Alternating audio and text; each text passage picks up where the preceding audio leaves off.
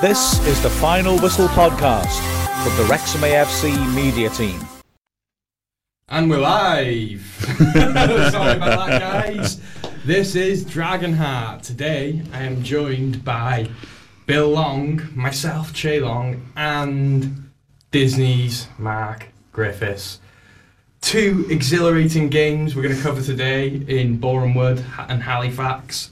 We've got some other Wrexham stuff to talk about too. But first, how are you both? Fighting a microphone, apparently. I thought the mic and the mic won. Well, that's what Frank Bruno said after Tyson had him. Well, to be honest with you, I'm great because today I'm excited to announce I'm going to attempt to set a world record during the broadcast.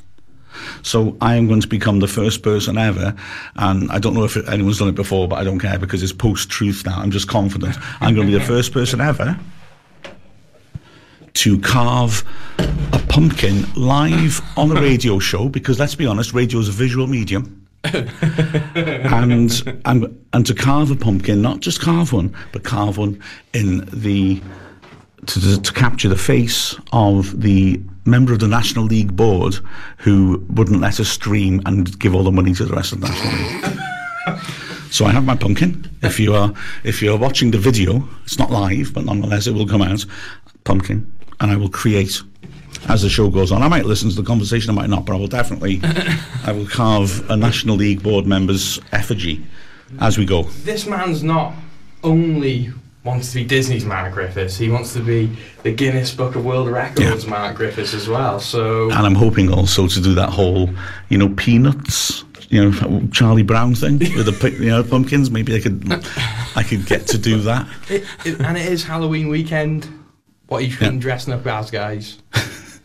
The scariest thing of all, Alex Hamilton.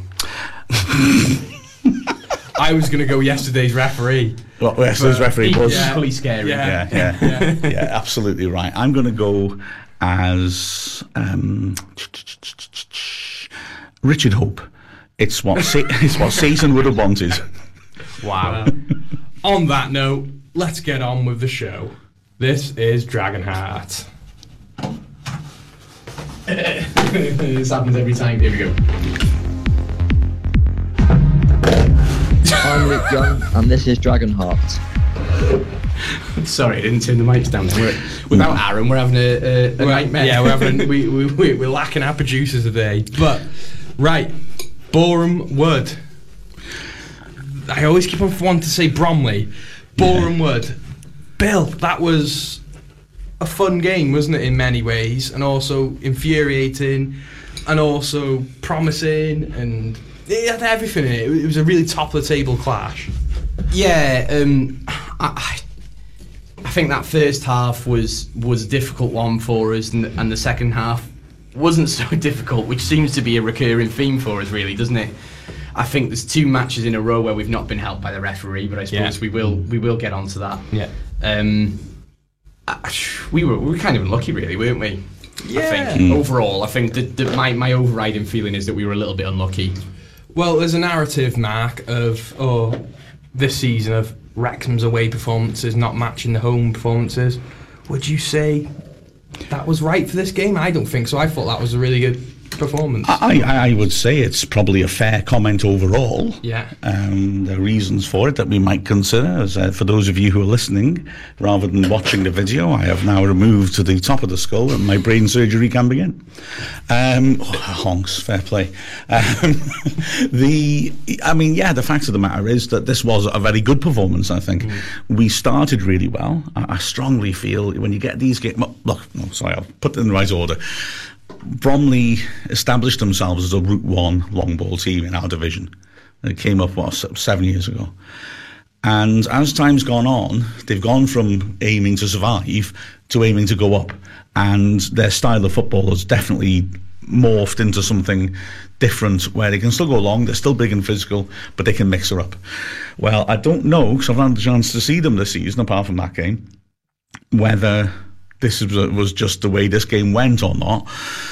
But they were long ball. They were back to the old Boreham Wood. It was long ball. And then, of course, when you get a game like that, it's all about they're going to try and batter you and play the game the way they want. We have got to try and impose ourselves. They'll be breaking the game up, as Phil Parkin said all the time, little fouls, things like that, lots of restarts. We can't get our rhythm going. And I thought in the first half we did pretty well doing that until the goal. Yeah. And then actually we didn't react to that goal. The rest of the half was our rough periods. I thought the second half we were outstanding. We did impose ourselves on them, and they were incredibly fortunate to get a point out of the game. I thought we were superb second half, really impressed. And that's why getting the point away from home against Boreham Wood, Bill, you know, I don't know whether you guys agree, but I think a long ball team at this level, with the quality they have, can be more dangerous than football. The teams that play nice football and pretty football, because all they need is that one opportunity, lump it over the top to the striker, and then they have a goal. Sorry, I'm not laughing at you, just the sound of pumpkin seeds hitting the bottom of the... I am thrilled by how disruptive I am. I'm like a naughty child in the back of the class. But Bill, I think we're going to be looking back at the end of the season of this being a really positive point, I think. Yeah, absolutely. They're going to do well this season. They've just got that makeup in them, and I think they were undone last year by a cup run. I don't necessarily subscribe to the whole cup runs kill seasons off, but I think for theirs, they had such a run that they...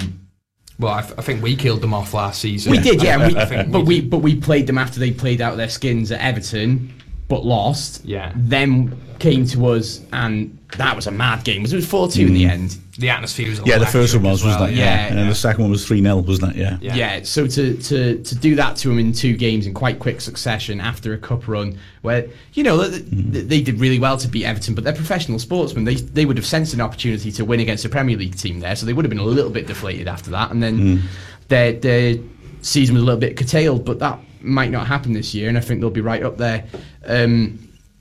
Good side, good manager, good players. They've got a good scouting network, because they lose players quite regularly. You know, like Jacob Mendy, who's come to us, but they're still able to replace those players with decent talent. And yeah, I think when you compare that to the Chesterfield and Notts County result, they might not be quite up there with us three or whoever the sort of makeup is, but that's most of our hard away games done. Yeah. There's not many left. Yeah. Bromley, Solihull. And apart from that, what is there to fear? I'm not disrespecting those other teams, but beyond that 5, who else is actually going to be an away game that we go to and think, "Ooh, this is"? I'll be happy with the point. I think, none of them, I don't think. Really, I think that's a fair point to make, and I think also, you know, to add to that, just because you don't fear teams doesn't mean you can't get unstuck against them. It's just that level of thinking. Right, well, we're all right. Go into this place, we'll get a point here. A lot of waypoints last season, like Torquay and things like that. We lost to sides who weren't as good as us. Yeah, absolutely. Oh yeah, I'm not assuming we'll get the results, but I'm saying that, you know, Boreham Wood, that's a good point. Yeah. If we get 1 point away to some of the other teams we'll be coming to later in the season, it won't be a good point. It'll be a point dropped probably. Yeah. Exactly. So let's talk about individual performances, Mark. The one I think everyone was talking about was Paul Mullin, really. He was everywhere that game. He was really showing his class. Second half, he was just superb. He did well first half. Yeah. He had a major handicap to overcome, which was the referee. We've been lucky enough to have the 2, I think by a distance, worst refereeing performances of the season in 4 days. And I'm not saying that lightly. A lot of listeners to the commentaries feel I'm harsh on the referees. I really don't want to be. And I think they've been good this season. On the whole, the refereeing's been probably as good as you've seen since we dropped down to the National League. I remember feeling there was a big drop-off in the quality of officiating when we dropped down. I think they've been good this season. But the guy on Saturday was poor, and the one yesterday, as we'll get to, was worse. Mullin and Palmer do go down a bit too easily sometimes. Absolutely. Under pressure, they do look to win free kicks. Naturally, a referee is going to maybe make an opinion on that. But Saturday's refs seem to genuinely prejudge that, every time they go down, it will be a dive. And, I mean, there were some blatant fouls. Mullin might well have scored in the first half. Lovely first touch. He's on the edge of the area. He's about to hit it, and the defender just grabs his shirt and pulls him over. It's a foul, and the ref doesn't give it. And it almost felt he prejudged it. It was like, if it's a foul, I won't give it. if it's a yellow card, I'll just give the foul, because then Palmer turned Will Evans, who is a big, solid centre back, but and we've exploited this in the past when he played for Chesterfield, incredibly slow, and Palmer did him. Will Evans knew he would never catch Palmer again, and so he just rugby tackled him, and the ref didn't book him, and you sort of think, come on. But Mullin was, the second half really ran the show. His movement was terrific. They couldn't deal with it. Lovely assist for the goal. It turned Lasanmi is a good centre back inside out. Lovely ball across to the Red Baron. It was just absolutely tremendous. He was man of the match far and away, even though there were a lot of good performances. Oh, by the way, Pumpkin update, I'm on the second eyebrow. I'm quite pleased with the progress I've made. But another individual performance in Mullin was amazing. I think he always seems to go under the radar, Bill, is James Jones. I thought he had an excellent game on Saturday, and he's the type of player that doesn't really get noticed, but when he's not there, I really do think we miss James Jones. Yeah, and I think the same could be said about Luke Young. They both do quite similar-ish jobs in some way. They're both high energy. They're maybe not got the complete quality on the ball that, say, Elliot Lee or Jordan Davis have, but they still provide a lot to the team. And you need players in this league who are willing to do that donkey work. I mean, Joe Clark was a player that was. I mean, he had the Joe Clark project named after him, but generally was fairly unfancied by a lot of fans. But we probably wouldn't have done as well in the 98-point season and the year that we got to the playoff final if it wasn't for Joe Clark helping out in midfield, doing that sort of role. Probably explain the Joe Clark project, because it was. I enjoyed that. Go on, Mark, you do it. I'd rather one you two did, but I'm too busy poking someone's eye in. Go on. Well, no, it was just a fan group, wasn't it, really? Yeah. And they produced podcast, blogs and things like that, and it was good. JCB logo. That was clever, wasn't it? Yeah. And I think it was precisely because he seemed like such a nice guy, but was also an underrated player, if I remember rightly. Do you think, right, and I don't know this for a fact, do you think it started out as a sort of ironic, we've got all these great players and he's not so great, so we'll pick him, but then as time went on, probably we all saw more clearly his value? Do you know what I mean? It was just slightly ironic and then became not ironic because he proved his worth. In some ways, yeah, but he did like a meet and greet, didn't he, with the fans? Yeah. Do you remember the Sense we went, didn't we? Yeah. And he came across as like a really nice guy, and I think everyone had really liked Joe Clark. When the Trust owned the club, every month or 2 months or whatever it was, when there was a members meeting, they used to have a player there for a Q&A, didn't they? Yeah. I mean, you couldn't do it now because the place would be absolutely swarmed, wouldn't it? But previously, it just used to be whoever was members of the Wrexham Supporters Trust could go. And he seemed like a cracking bloke who took a few slightly awkward questions and was really nice about how to deal with it, wasn't he? And that goes a long way in football, because a lot of people are very dismissive of fans and maybe fans that aren't as approachable as others. When you hear all his teammates talk about Joe Clark, they usually say he's the most underrated out of everyone in the squad, which I said. Which says a lot about him. A hell of a lot about him, and he seems like a really top guy. Anyway, enough about Joe Clark. Back to James Jones. James Jones. It is a similar sort of thing, and there is that sort of trend with football teams over the years. A lot of fans didn't like Emile Heskey as a footballer, but a lot of the people who used to play with Emile Heskey would say he was a dream to play with, because he just did all of the dirty work for the rest of the team and allowed the other main striker to play. And I know James Jones is a different sort of player, but it's a similar thing, isn't it? So, Mark, for the layman then, someone who maybe is just getting into following Wrexham or football in general, really, what role does James Jones do? He has 3 lungs. That's his main strength. I would say he is maybe not that great on the ball. His passing, when he tries to be ambitious, he doesn't always. He did play a lovely ball out to Ford for that incident where he crossed it in, was blatantly fouled for a penalty on Tuesday, and then McFadden's header hit the bar. But he can pass, but his real strength is that his stamina is outrageous. He can just keep going for 90 minutes. And at the end of the game, you see him sprinting and chasing things down as if he's fresh as a daisy. He's very good in terms of pressing and putting pressure on the ball. So from that central midfield position, he can step up and support the strikers and put pressure on and win the ball back. He's good without the ball. He makes tackles, wins the ball well. But there's also those little things that maybe people don't see quite as much or don't focus on quite as much.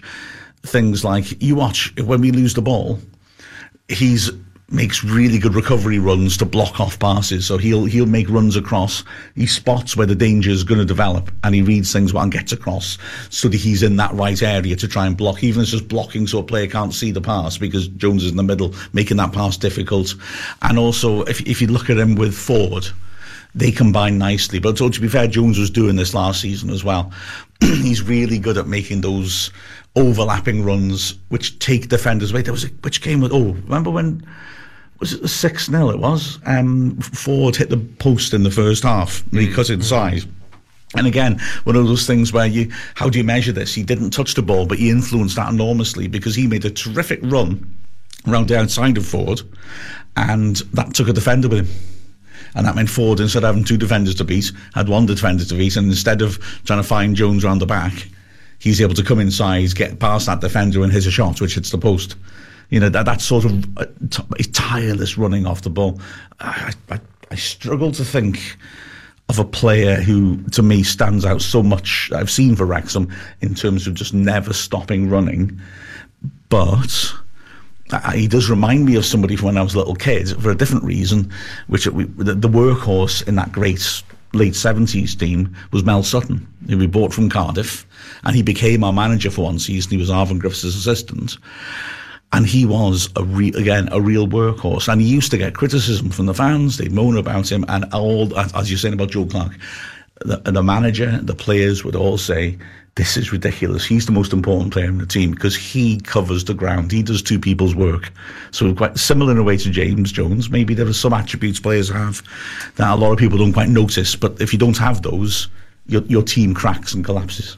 And it is him not playing in the Barnet game was foul, wasn't it? I don't think we concede 5 if he starts the game, personally. And, you know, everyone's quick to say, Elliot Lee, because what he does is so obvious, isn't it? Yeah. To the fan, isn't it? Yeah. Where when James Jones isn't playing, as we said, we can see 5 goals. And that's saying a lot, isn't it? It really is. It is. Like you were saying about Mel Sutton, I think his running allows Young to concentrate that little bit more on defending, and when he's not there, Young is doing James Jones's job and his own job and gets pulled in different directions.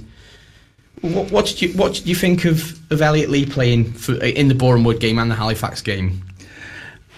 It was a little bit more the 4-3, the 3 in midfield rather than what we did that didn't work against Barnet, where he's supporting the strikers and you got the double pivots, and it worked.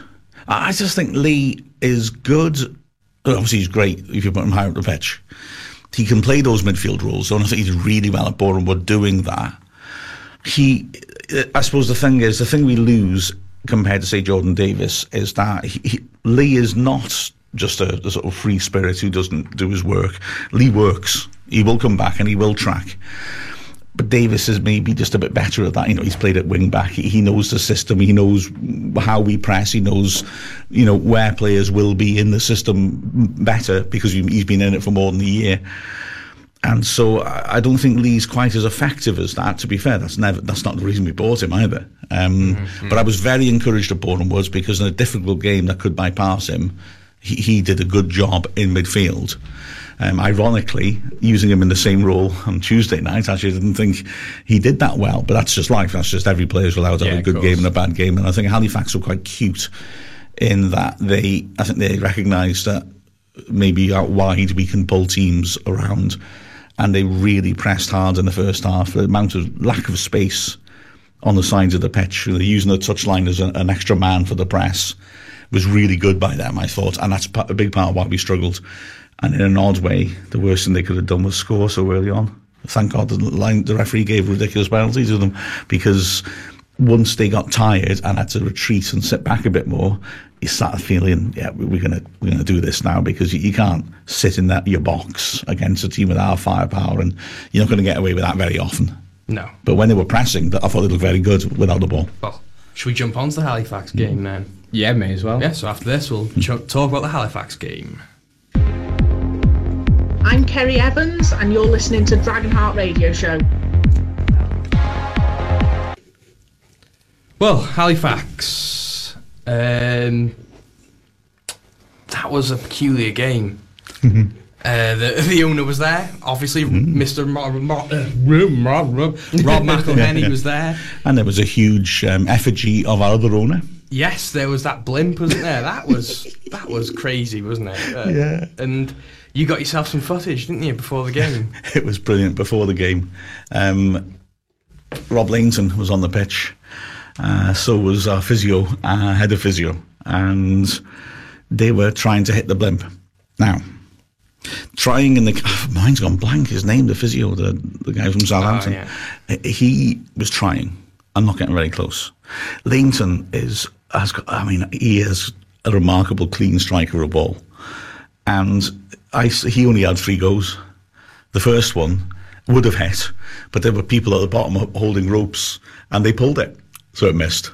And he wasn't that happy with them. The second one, and remembering that it was above the height of the stands, the second one he hit from underneath it and put it over the blimp.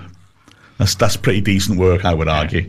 And then the third one he nailed, and I just thought, oh, this is great. So I was filming it up in the stands. It was quite funny because when he hit it, there were I didn't know who they were, but there were some photographers on the pitch, and he was shouting, "Did you get it? Did you get it?" And they hadn't. But this is before the ground had opened, so I shouted down, "I did." And I went down and showed him he's got it now, and he was very chuffed that somebody had filmed it. He loved it. I showed him it, and he was very, very happy, man. He mentioned it after the game as well, didn't he? Did he? I didn't see. Yeah. He walked out the tunnel. Oh, yeah, he was did, there. He was yeah. like, "Have you got that video?" Yeah. But it's been passed to him, I believe, now. And I have put it onto the Wrexham Anorak article, which went out about an hour ago, because, in that article I like to look at the statistical facts, and one of them is that a Wrexham player has never hit a blimp before a football match before. I felt it needed to be pointed out. It was almost as obscure as the other fact that every substitute that has scored for Wrexham against Halifax came through our youth teams, which is absolutely pointless fact that you can do nothing with and is completely coincidence. And every Wrexham substitute who scored against Halifax at the racecourse was born in Wrexham or the outlying towns. But that means nothing. You both look so blank because, yeah, exactly. There is nothing you can do with that information. It's complete coincidence. But, I want but to it is digest. also, I want to digest it. Yeah, it's kind of crazy. Like, Yeah, don't bring Leon as a sub against Halifax because he won't be able to score because he's not local. Well, let's talk about the game. Unchanged from Boreham Wood. I think we need to talk about the back three for a second, I think. The mouth's out, just so you know. Only the nose to go. I'm doing so well here. And at that moment, producer Aaron comes in and sees that I have destroyed the studio. Smells of pumpkin. It smells of pumpkin, but I don't know why. I think it's one of these two. Oh, wow. We are I am setting the world record. I'm the first person ever, just to recap, dear listeners, to attempt to carve a pumpkin in capturing the face of the bloke at the National League who refused to let us stream games and give the rest of the league all the money. That's my aim, and I'm confident I'm going to do it because I've only got a nose to go now. And the nose is going to be any random shape. So I reckon I could do this in half a radio show, making it even more of a world record than it previously was. Are you excited, everybody? Right. This is it. This is what the town of Wrexham can do when it puts its mind to it. This was not what I was expecting coming into this the Dragon I Heart today. was really not expecting this. Yeah, well, expect the unexpected. When the Disney Corporation is involved, dreams can come true. Right, we need to start talking about the football. The what ball? The pumpkin ball. Pumpkin. No, let's talk about I think you turn into a pumpkin if you leave a ball, if I remember correctly. Right, football. Mark, football. Football, yes. Halifax. Right. Halifax had their game plan right at the start, and we were poor for 20 minutes, and it was a major issue. But, like I say, we have goal power, as the Spice Girls nearly used to say. And basically, 8 home games this season, 5 of them we've scored 3 goals in one of the halves. In one of them, we scored more than 3 goals in 2 halves. Yeah. That's goal power. And the fact of the matter is, once they got tired and had a lead to defend, and they had to sit back a bit, it was like a coconut shy, wasn't it? They were in the box and we were just launching at them. And you sort of, that sense of anxiety kind of, even when it was 1-0, you thought, oh, once we get one, we should be okay. Yeah. And even though the 2 last goals came late, you sort of felt, yeah, this is all right. This is okay. We score goals. That's what we do. I want to talk about Halifax in the first half, though, because they're playing some beautiful passing football, Yeah, weren't they? They're a very well-drilled team. I think, again, I know I said this, I sound like a parrot, but I think we're going to look at this at the end of the season thinking that's actually a really good 3 points at home, because I think Halifax will grow into the season, because I think they do have some good players. You know, their target man, Disareva, he's a decent player. I think they're really good, but yeah, I think there's a really good performance. Team of giants, wasn't they? Mm-hmm. They were huge. Like their 2 centre backs were bigger than Ollie Palmer, who's not a short man, is he? Your favourite centre back name duo, wasn't it? I feel confident, even though, despite my boyish looks, I've watched Wrexham football for a long time. I feel confident that we've never had a pair of centre-backs against us with such amazing names as Jesse Deborah and Festus Arthur. I just feel it sounds like a sort of country and western duet team, I think, doesn't it? But they did well. They were winning everything, weren't they? I thought their centre halves had a fantastic game, in all fairness. Especially set pieces. Although I would also say that when it came to set pieces, I mean, the elephant in the room is the referee was very poor. He gave a soft penalty to them. I do not think it's a penalty. When you look at it from the angle where Disareva running towards the camera, you can see how far he goes away from the ball to step into Young's path. I really think it's naive. There is some contact. I don't think anywhere near a full penalty. But okay, if you're going to give that, you've got to then be giving decisions like that. And I know I'm really biased, but I think if you say that's the standard now for a penalty, we really, and I'm not joking, should have had 4 or 5 penalties, because the amount of shirt pulling, of blocking off, the foul on Ford when he crossed for McFadden, which is just, I mean, he just took him out. It was a scissors tackle in the box, and the ref, carry on, he's put the cross in. No, it's a foul in the penalty area. We'll have a penalty, thank you very much. And then also, I mean, Hayden, this is my favourite point of a game, which had a lot of wonderful bits to it. Hayden just couldn't get at the ball because he was constantly being blocked off and fouled. Now, don't get me wrong, you were constantly saying this in commentary, Che, and I 100% agree with you. A team, don't blame the team, because if they can get away with it because the ref's not giving those fouls, they will keep doing it. And if I knew that the referee would be like that, I would say to a team, if you're facing Hayden, look, if you just try and defend him normally, we will let a goal into him, at least one, because he's phenomenally strong and has a ludicrously good leap. And if he gets a run on you, there's just nothing you can do about it. So don't let him get there. Block him when he starts his run. There was one in the second half where Arthur basically rugby tackled him off the ball and just grabbed him, just threw him to the floor. It was ludicrous. And you think, well, surely Hayden has been saying to the ref all along, just watch what he's doing to me, ref. But he didn't, or if he did, he thought, well, that's allowed. We're not allowed to go near a player in the box, but that's allowed. But then, of course, that glorious thing I was alluding to was his last-minute goal, and well done, Neil, because I actually didn't spot it at the time, and I've only realised it afterwards. Hayden stayed in the halfway line. Whether he was just thinking, I'll stay back because we don't want to get caught on the break, or whether this was a deliberate idea, I don't know, but he stays in the halfway line.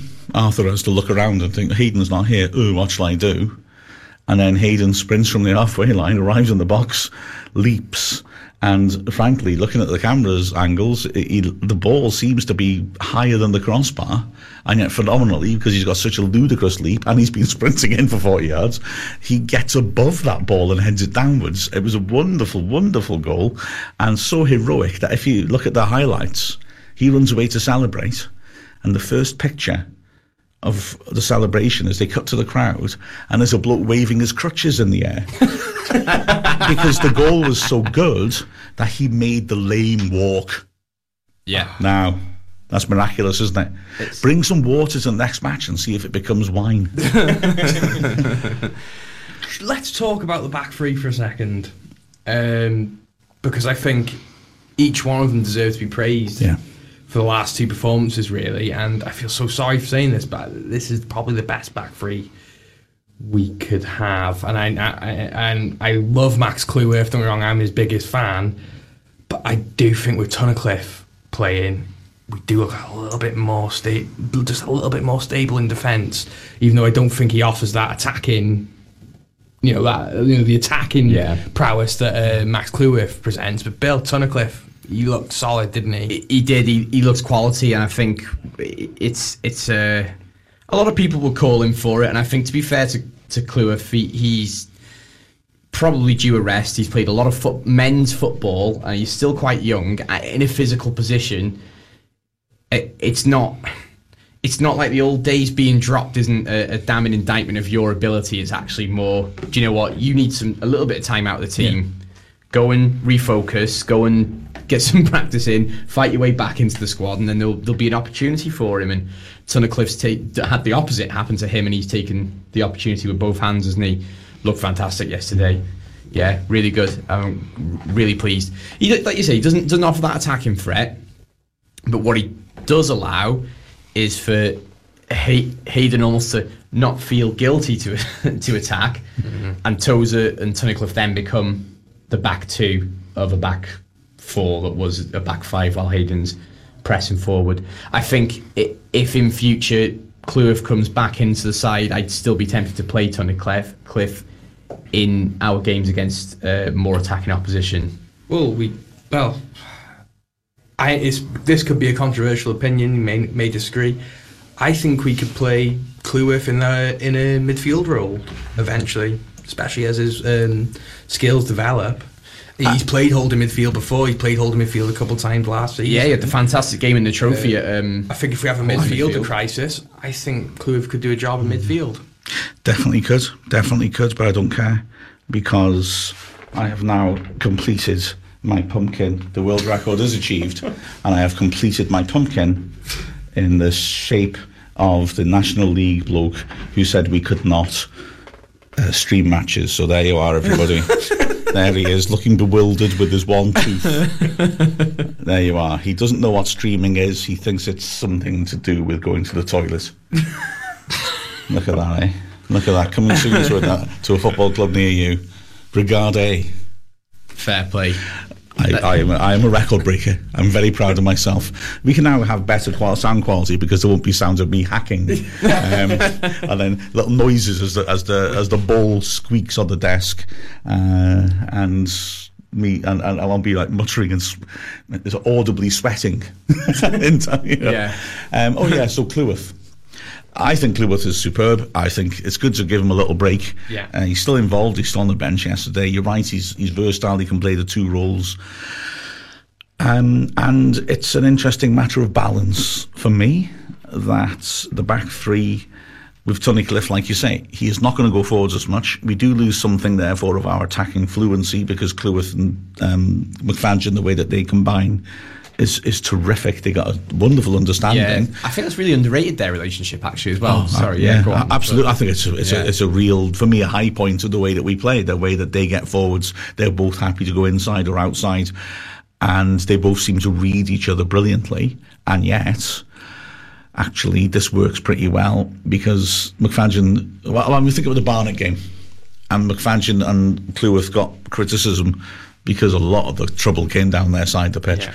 Now, I'm not totally sure you should blame them because they are playing to the manager's instructions, and the manager is looking to be very attacking. But we did get exploited.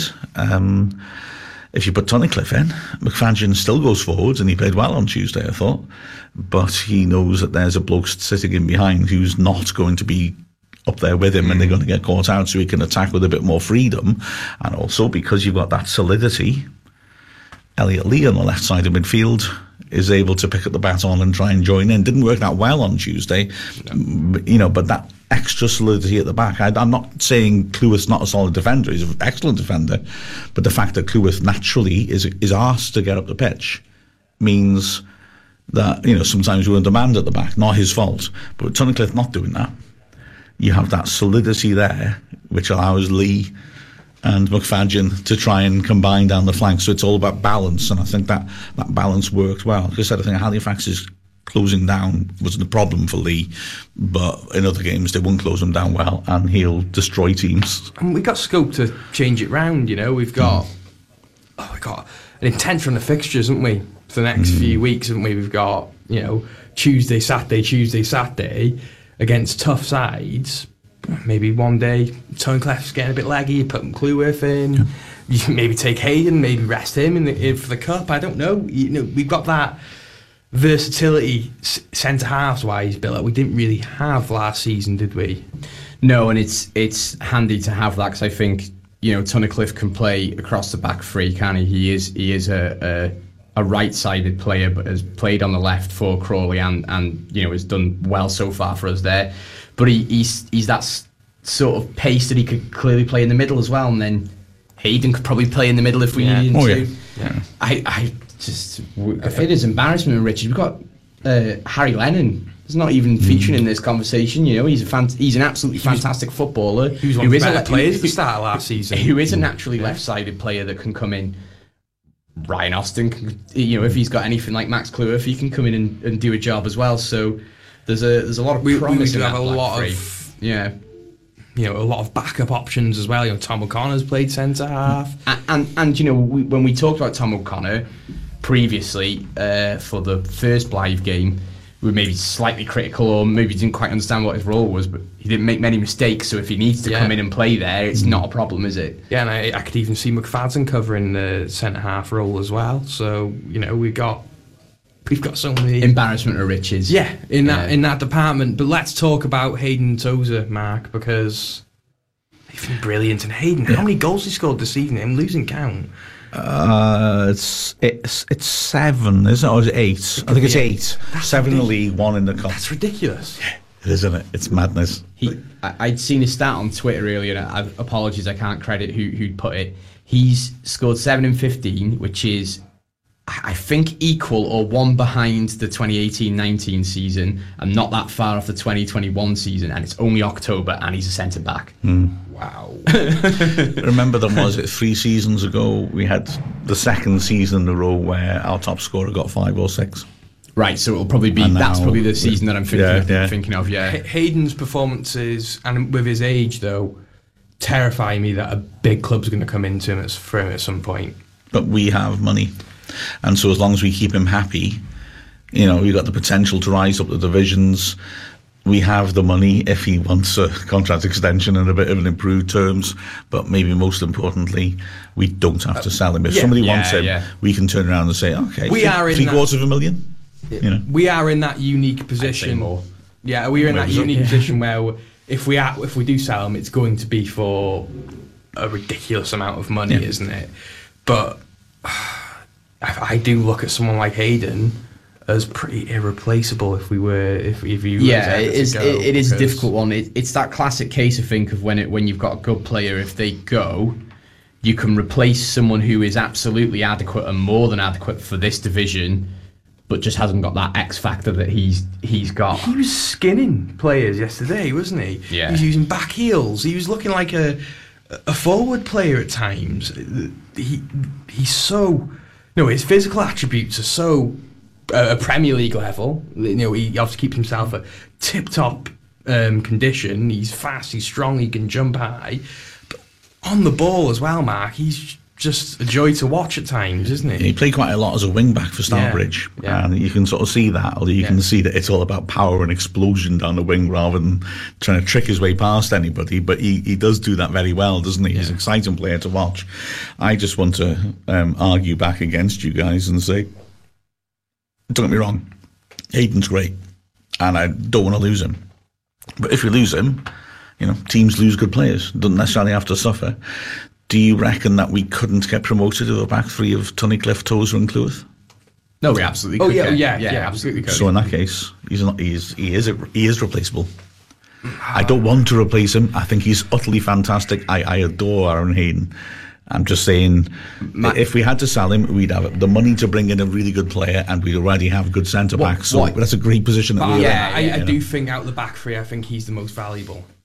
Personally. Without a doubt. In terms of his current ability, I think Cleworth has got the potential, but he's not the most valuable at the moment because he needs to go another season or two living up to that potential. Yeah. Toes is just that little bit older that he's maybe, I don't want to say that it sounds harsh, but he's maybe more on the other side of when money starts being thrown around at players, especially in that position. Yeah. But also, do you know what I thought? I thought Tozer played really well yesterday. And really Bournemouth as well. I thought both he and Hayden are outstanding. And Tonikoff, to be fair. Yeah. Like you said, the three of them in both games, outstanding. And that volley, if he meant it for the first goal... Was it deflection? I think, sadly, I really couldn't see it at the time. Because it looked like a world-class strike from where we were. I think the bloke who... it's not totally clear, and I've looked at all the different angles, but I think the bloke who jumped at it, I think got a little nick on it. It's a shame, because if he didn't, that is a world-class goal. Hitting outside the foot, curling it, and top corner. I've looked at a fan cam, and you can see that fair enough. But it doesn't matter, it's gone in. Yeah, exactly. And... the crazy thing about yesterday is, and Saturday as well, is the goals are coming from the centre halves, and that's really important in a strong side, isn't it? I remember Dennis Smith talking about that, saying that he expected his centre backs to all chip in 5 goals a season.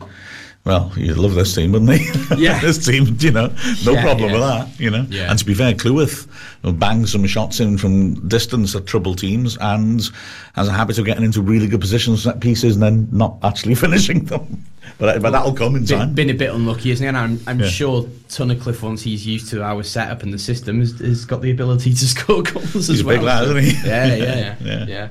Well, talk about Dennis Smith. I heard him on the Fearless and Devotion podcast talk about whatever that is. This current side, and he says, he said basically that they're letting in too many silly goals. That's what he was saying. He said he wouldn't have stood for it. I think that's a pretty fair comment, isn't it? Yeah. Well, that's Dennis Smith, isn't it? He's a god. He can say what he wants, can't he?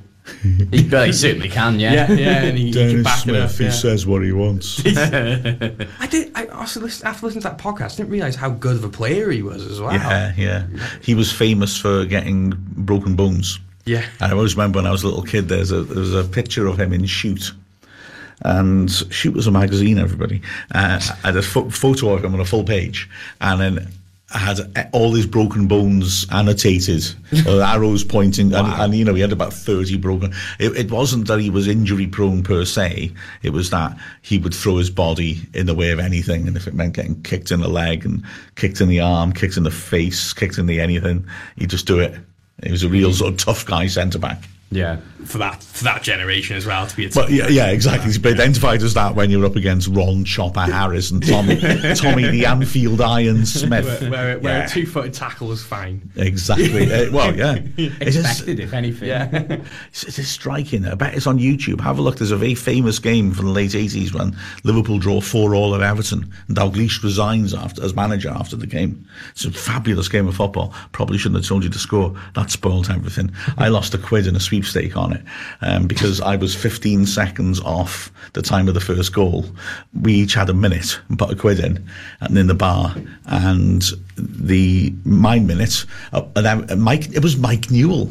Mike Newell, ex-Wrexham assistant manager, briefly, was being treated for the entire minute. So the ball wasn't in play for my minute. I was not happy. And then Everton took the free kick 15 seconds into the next minute from what Newell was fouled for and scored. And I was like, what? But anyway, if you look at that game, the tackling in it. Yeah. And the referee's just, nobody's asking for a foul. And I don't mean like, everybody was a saint then. But in those days, in Britain certainly, you could kick a guy. It was like Anthony Taylor was refereeing. But yeah. but yeah, that's the evolution of football. I'm sure in future episodes we'll talk about that more, really, because it's really interesting how football's changed. You can't fly into people like you can now because the players are so much faster, stronger and fitter. It's a completely different game. The turning point I said, putting his dull hat on, was Marco van Basten, the brilliant Dutch centre-forward, who was getting hit so many times from behind that he retired when he was 28 because his Achilles was just absolutely wrecked. And also he had experimental surgery on one of them, which did not go well. And so he retired in his 20s. I mean, Marco van Basten was the ultimate centre-forward. He was mobile. He could do everything. He was a wonderful player. But you didn't get the full value out of him. Maybe his best years of his career he didn't get. And that was why they, in the 94 World Cup, said any tackle from behind was a red card. And of course people don't like it. But why shouldn't you protect skillful players? Surely let skillful players be skillful. Isn't that your first priority in football? The money in football as well now, which is it's they're assets. Players are assets, aren't they? Yeah. Now, Yeah. they're as much a figure on a spreadsheet as they are a star on the pitch, aren't they? In a lot of ways, they've got to be able to provide numbers as much as anything. And if they're injured and they can't play, then those numbers, be it in terms of interaction or actual shirt sales or whatever, just go down, don't they? And there are some aspects of I don't disagree with protect star players at all, but there's elements of the game that have gone too lenient in some aspects because of that. I feel maybe not at our level with our referees, but well, that's another discussion. Yeah, another discussion for another day. Yeah, back to the game. We've talked about the back three. We'll talk about other performances, and maybe not so much a positive performance was Elliot Lee, really, Mark. First half, he struggled a little bit, didn't he, I think? He did, but the fact that he lasted the 88th minute showed that although he wasn't able to have that influence in terms of his passing, because like I've said before, Halifax put a lot of pressure on, surrounded him, and he just couldn't hit his targets, and that's unlike him. He did do a good shift, and he did work hard in that midfield role, which in some ways is what people have misgivings about with him. So fair play to him, because he earned his right to stay on the pitch because he was putting in the hard yards. So although, things didn't work out for him, in some ways it was still a progression that he could fit into that system. So you'd say that it was more Halifax doing a number on him rather than him having a bad game? I mean, it's hard to tell where the line is, but I would certainly say whenever he was getting the ball in the first half, Halifax were closing in on him massively, weren't they? Yeah. He didn't have his best game, absolutely not. But again, opposing tactics will influence that, and I think they were deliberately looking to close him down. Yeah, and it just goes to show the quality on our bench that we can bring Jordan Davis on to completely change the game. Mm-hmm. Well, and look fantastic, and the argument, and I said it before on Dragonheart, it's like, Leo Davis isn't playing well, swap him, or now Davis has had a good start and Lee didn't play quite as well, let's swap again. But I don't care who starts as long as we win. Yes. And when you've got either of those who are able to come off the bench to replace each other, you win games. Yeah. Well, let's talk about a controversial topic in some regards, is the formation. We went to a back four, and Mark, we won the game. What's your analysis of the back four versus back three debate? Firstly, that people should calm down a little bit and appreciate that, probably football managers would look at formations more as just a rough idea to hang something on and wouldn't feel tied to it. So when you hear people saying, we're defensive because we play five at the back, well, we don't play five at the back. There's three centre-backs and two wingers, really. And so, we shouldn't get too hung up with that. I mean, there were points in the game where Tozer and Hayden were trying to get forward even though they were playing in a back four, and the full-backs were still right out of the bench. So I wouldn't get too hung up about shapes in that sense and numbers in different areas of the pitch. I wouldn't switch permanently to the formation that we switch to when we make the substitutions for a number of reasons. One of which is that it's a very attacking formation, and to start a game like that, you better get on top of the opponents, because you will allow opportunities for teams to get at you, because that front three is a front three. Lee is playing up with the strikers. And the other thing is that, that old adage, isn't it? If it ain't broke, don't fix it. We keep battering teams when we start with three at the back. That 6-0 was quite fun, I thought. we played it with 3 at the back. Don't ignore the fact that we're getting some fantastic results and brilliant performances playing the system that Parkinson likes, both this season and last season. All that wonderful run that we had last season, 3 at the back. I don't get the obsession about it personally, because we're winning all the time. Yeah. And let's be fair, we do change it, but you've got to change. You've got to be fluid in football from time to time, haven't you, Bill? You've got to change. Yeah, absolutely. Your tactics, and I think that's more of a credit to Parkinson. Yeah. Really, not a credit. It's not a credit. It's not nothing. It's not a bash on the formation for me. It's a credit to see Phil Parkinson seeing that there's an issue. Yeah. Then change it up. And he does it quite early as well. Yeah. Sorry, just you 100%. I think it's a manager that's got money at Wrexham is always going to be criticised, and to some degree, there's nothing wrong with that. I heard people talking in the stands on the way out, Phil Parkinson needs to sort it out. Well, he did sort it out, and we won 3-1. Yeah. So I mean, just because he started with a formation and then changed it doesn't mean that his performance is then bad. His performance is good because we had problems and then he mixed it up. I mean, I don't know really what people expect to happen. If a manager can change things around the 60th, 70th minute and get 3 goals out of a team, surely that's that. You're not quite saying tactical genius, but you're thinking, fair play. You've seen what the problems were. You've changed it effectively, and we've won. Yeah. He has 2 go-to formations that the players clearly know well, and that's an important thing as well. If it's not bedded, and you can't just, it's not Football Manager.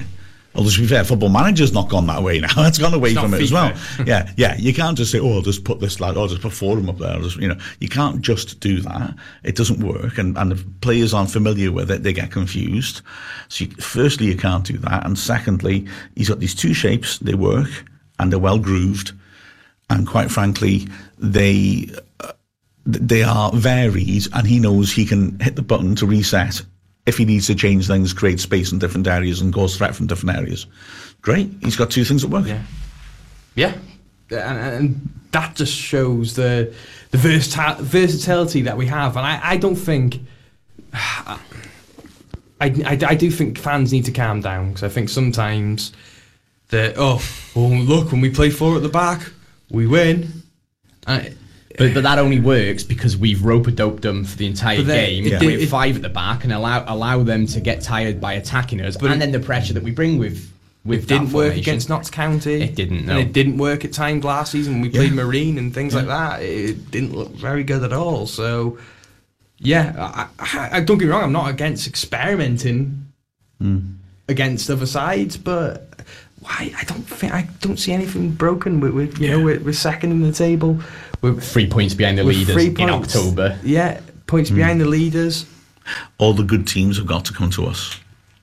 Yeah. So good luck to them. Notts County, are they going to keep it up? They're looking good at the moment. Yeah. But it's on to Altrincham on Saturday at home. Tough match, isn't it, Mark? They seem to hit a bit of form recently, haven't they? Yeah, so we'll have to put them back in their place, won't we, Chad? Yeah, exactly. But your station, you're from Cheshire, for goodness sake. This is very much a show for this community. No, sorry, I didn't. Yeah, I mean, they're decent. They got some nice players, and it's their first season as professionals as well, which is interesting to see how they bed down in that. But ultimately, we should be looking to win it. Yeah. I mean, we should be looking to win every game this season, shouldn't we? Even against the top teams. We're always maybe sort of considered as a little bit happy clapperish, but for international fans, that's the people who just really love the football, regardless of whether it's good or bad. But with the budget we've got, we should be beating every team. 100%. And this is pretty much the end of the podcast radio show. Please, any sort of suggestions of topics you'd like us to talk about, please DM me, Mark, or Bill. Forgetting his brother's name. Or Bill. If you want. Our National League board member, who I've decided is called Orville. Hit us up on Twitter. If you look at all the cracking things that our amazing media team are producing on the website and what have you, but suggestions, please, Reddit, all that. Get in touch with us if you want to hear things. We loved doing the rivalry section, didn't we? Yeah, it's fun, that. We enjoyed the rivalry section, so anything. One thing I think we're going to be talking about next week that I'd really love to talk about is the comparison of this side and the 98-point season side. We'll get the fan suggestions on that. And Over likes that. yes, the pumpkin likes that. So yeah, please get in touch with us, whatever you want to do. But yeah, this has been Dragonheart. Evenings on Callan FM. This is the Final Whistle podcast from the Wrexham AFC media team.